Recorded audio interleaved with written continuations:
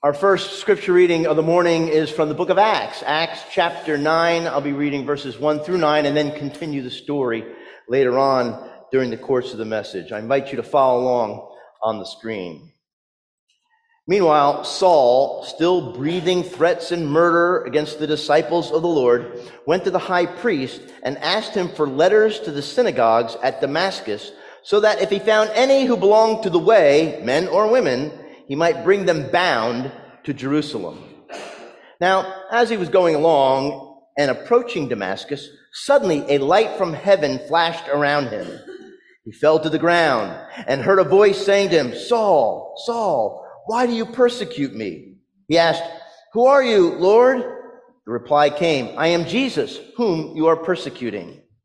But get up and enter the city, and you will be told what you are to do." The men who were traveling with him stood speechless because they heard the voice but saw no one. Saul got up from the ground, and though his eyes were open, he could see nothing. So they led him by the hand and brought him into Damascus. For 3 days he was without sight and neither ate nor drank. And friends, this is the word of the Lord. Thanks be to God. So I want you just to imagine for a moment picking up the Sunday paper, the Lancaster newspaper, and reading the following headlines. Dateline, New York. In a hastily called press conference, the president of Pepsi today shocked the world by announcing that he really preferred the taste of Coca-Cola. The now former Pepsi boss said, "Coke really is the real thing. It just tastes better." Dateline Hollywood. Pop star Britney Spears held a press conference to announce that she was retiring from show business to work in a local Salvation Army soup kitchen. Her belongings will be auctioned off on Facebook Marketplace. Dateline, North Carolina. In an exclusive interview, Franklin Graham, the son of Billy Graham, announced that he was resigning from Samaritan's Purse to become executive director for a national atheist group. Ministry leaders could not be reached for comment. Now, as hard as it is to imagine any of those ridiculous and outlandish scenarios, they would be far less dramatic than the about-face that took place in a man who was struck to the ground one day by a bright light that came from heaven while he was on the road to Damascus. And I'd like for us to look once again at this story from Acts chapter 9 as I continue reading about a man named Saul who became one of the greatest Christians who ever lived, the Apostle Paul. And so please join me as I pick up the story in Acts chapter 9, verses 10 through 22. It says, "Now there was a disciple in Damascus named Ananias. The Lord said to him in a vision, 'Ananias.' He answered, 'Here I am, Lord.' The Lord said to him, 'Get up and go to the street called Straight. And at the house of Judas, look for a man of Tarsus named Saul. At this moment he is praying, and he has seen in a vision a man named Ananias come in and lay his hands on him so that he might regain his sight.' But Ananias answered, 'Lord, I have heard from many about this man, how much evil he has done to your saints in Jerusalem. And here he has authority from the chief priest to bind all who invoke your name.' But the Lord said to him, 'Go, for he is an instrument whom I have chosen to bring my name before Gentiles and kings and before the people of Israel. I myself will show him how much he must suffer for the sake of my name.' So Ananias went and entered the house. He laid his hands on Saul and said, 'Brother Saul, the Lord Jesus, who appeared to you on your way here, has sent me so that you may regain your sight and be filled with the Holy Spirit.' And immediately something like scales fell from his eyes, and his sight was restored. Then he got up and was baptized. And after taking some food, he regained his strength.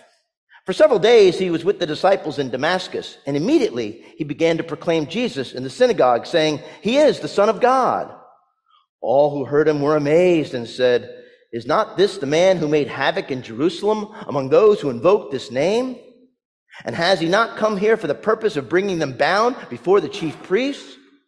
Saul became increasingly more powerful and confounded the Jews who lived in Damascus by proving that Jesus was the Messiah. And friends, this too is the word of the Lord. Thanks be to God. Once again, would you join me in prayer? Let us pray. God, we pray that the words of this preacher's mouth and the meditation of each and every heart here in this room would be acceptable to you, as you are our rock and our Redeemer, to the glory of Jesus Christ. Amen. Well, if I were to say that the man traveling on the road on Damascus that day was not a nice person, that would be not only the understatement of the year, it would be the understatement of the last 2,000 years. Saul's heart was as hard as the road on which he was traveling. We know that he'd already been an accomplice in the murder of a man named Stephen. And now here he was, traveling from town to town, rounding up men and women, having them thrown into dungeons, publicly flogged, and then led away to be killed. What were their crimes? It was for simply believing that a Jewish carpenter who had been raised from the dead was indeed the Messiah of God. Now, what you need to understand is that this is not your everyday, average, ordinary law enforcement officer being forced to carry out the necessary unpleasantness of his job. Saul loved his job. Saul couldn't wait to get up in the morning to do his job. But you know what? A funny thing happened that day on the Damascus Road as the Terminator of the Bible got religion. It says a light came from heaven and knocked him to the ground. And as he lay there, he heard a voice say, "Saul, Saul, why do you persecute me?" And Saul asked, "Who are you, Lord?" And I don't know, he's kind of skipped right over that, but to me that's kind of amazing. This is a man who has worshiped God his entire life, who has believed in God, who has defended God, who has even killed for God. But he does not know God. Someone has said this, that at the last judgment, the division will be between the people who know God and the people who know about God. The voice says, "I am Jesus, whom you are persecuting." Now at this point, I have a feeling there was this dead silence, because as Saul lay there, everything that was near and dear to him was jerked right out from underneath him. The law, his self-righteousness, all of it. And as Saul lay there on the ground in a death-like state after being creamed by Christ on that Damascus road, he was transformed into a new person by the power of Christ. Yogi Berra was once asked, "Who was the greatest baseball player who ever lived?" And Yogi Berra said, "Well, there was Babe Ruth, then nobody, and then a lot of guys tied for third." Saul finds out that Jesus is far and away the biggest, the best, the brightest, the greatest who has ever lived. On this Sunday after Easter, I have a question for you. Are you here, really, to encounter the greatest who has ever lived, who is Jesus Christ? Or are you content to just come here, pray a few prayers, sing a few words to some songs and hymns, and listen to a few words from the pulpit? Is this for you just a kind of weekly ritual that allows you to leave after the service out the front doors with a smile on your face and hopefully to beat the Baptists for lunch at the nearest restaurant? Well, if those are your expectations today, allow me to have a few minutes to work to raise them up. Because if the risen Christ is the one who gave Saul this Damascus Road experience, doesn't it follow that the same Jesus can give to you and me a chestnut level road experience? If the power that knocked Saul down to the ground was in fact Christ, doesn't it stand to follow that this same power could knock you out of your Mustang or Bronco or Ram truck? Skeptics out there will say, "You know, John, a leopard never changes its spots. A zebra never changes its stripes." But friends, God is not finished with any of us yet. We yearn for a transformation. We yearn to be changed from the inside out. And yes, sometimes even the world yearns for that transformation. Before he was the CEO of Starbucks, Howard Schultz had a kind of Saul on the Damascus Road experience back in 1981. He was traveling from New York to Seattle to check out a popular coffee bean store that had been buying up many of the Swedish coffee drip makers that he was selling at the time. And so he went into the store and he ordered a mug of freshly brewed coffee. This is what he said: "My eyes shot wide open. I felt as though I had discovered a whole new continent." Now, some of us probably drink coffee to experience that momentary sense of transformation caused by the caffeine. Well, friends, what I'm talking about today is not just a caffeine jolt. I'm talking about an inner transformation of our motives, of our desires, of our hopes, of our dreams that's made possible by the one who exited the tomb on Easter morning only to enter into our lives and change everything, change each and every one of us forever. And friends, it is only Jesus Christ who can make this change within you and me. Only Jesus Christ is able to break into this world, wipe out all our mistakes, all of our ghosts of failures past, all of the things that we have ever done wrong. They are gone by his blood and through his grace. And we start fresh, all over again, with a new beginning. As Paul says so wonderfully, if anybody is in Christ, they are a new creation. The old is dead and gone. Behold, a new day, a new life has dawned. You say, well, John, how exactly will we be changed? Well, first, we will be changed in how we view Jesus Christ. Because, you see, to Saul, Jesus was this blasphemous imposter who was still rotting in his grave. Christianity to Saul was a cancer that was actually threatening the life of Judaism. And Saul believed that he was God's designated scalpel for cutting out that cancer before it spread too far. But then there was that day that light came down from heaven and knocked him to the ground. What was that light? It was the light that was in the beginning when God said, "Let there be light." It was the light that Moses saw in the burning bush. It was the light that led the children of Israel during their trek in the wilderness. It was the light that twinkled in the star over the pastures of Bethlehem. It was the light that the disciples hid from their eyes when they were on the Mount of Transfiguration. It was the light that blinded the soldiers' eyes at the tomb on Easter morning. And it was the light that was so bright that it actually penetrated the darkness of Saul's soul. And it flooded him with this revelation that Jesus is the Messiah, the Son of God.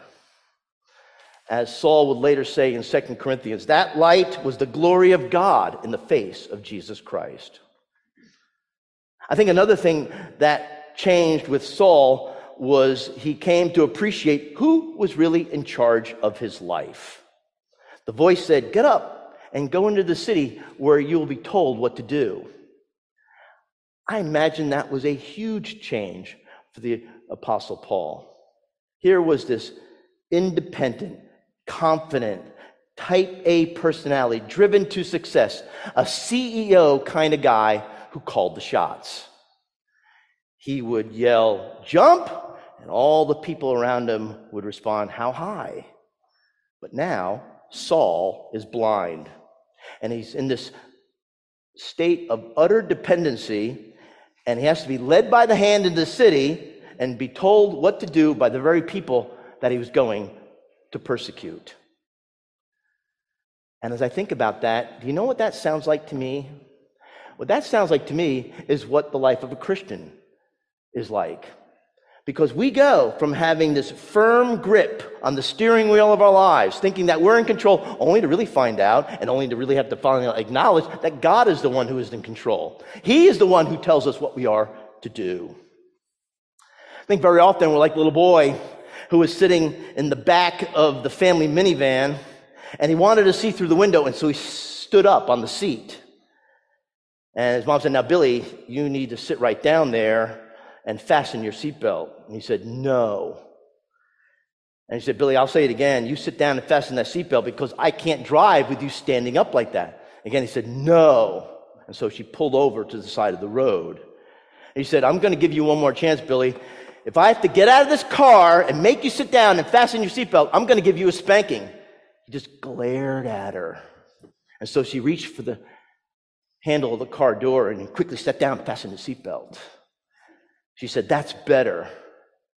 And so she pulled back onto the road, and in a voice that was soft but still loud enough to be heard, Billy said, I may be sitting down on the outside, but on the inside, I'm standing up.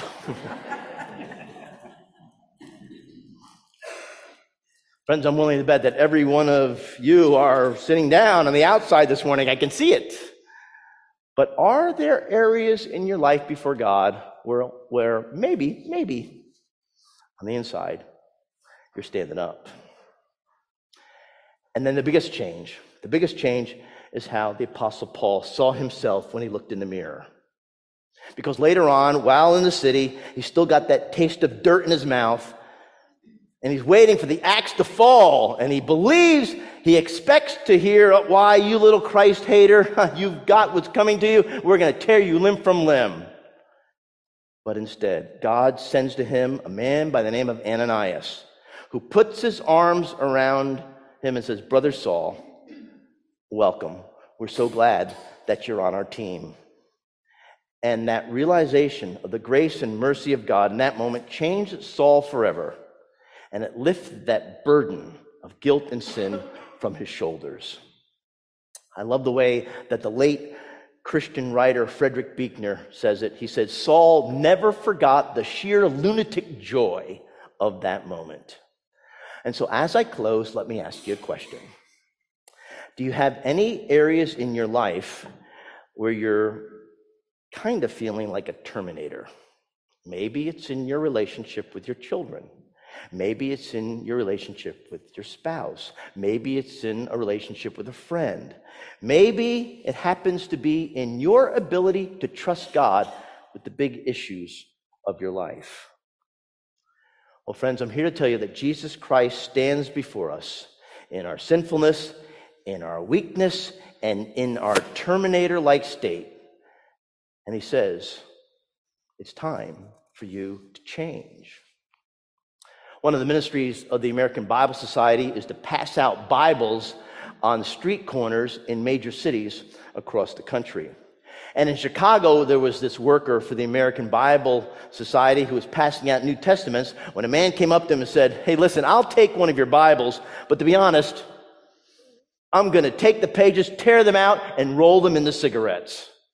And so the worker from the American Bible Society said, okay, but would you promise to do me one thing? Would you read the pages before you smoke them? The guy said, sure, why not? Well, it was over a year later that the man came back, and this is what he said. I smoked Matthew. I smoked Mark. I smoked Luke.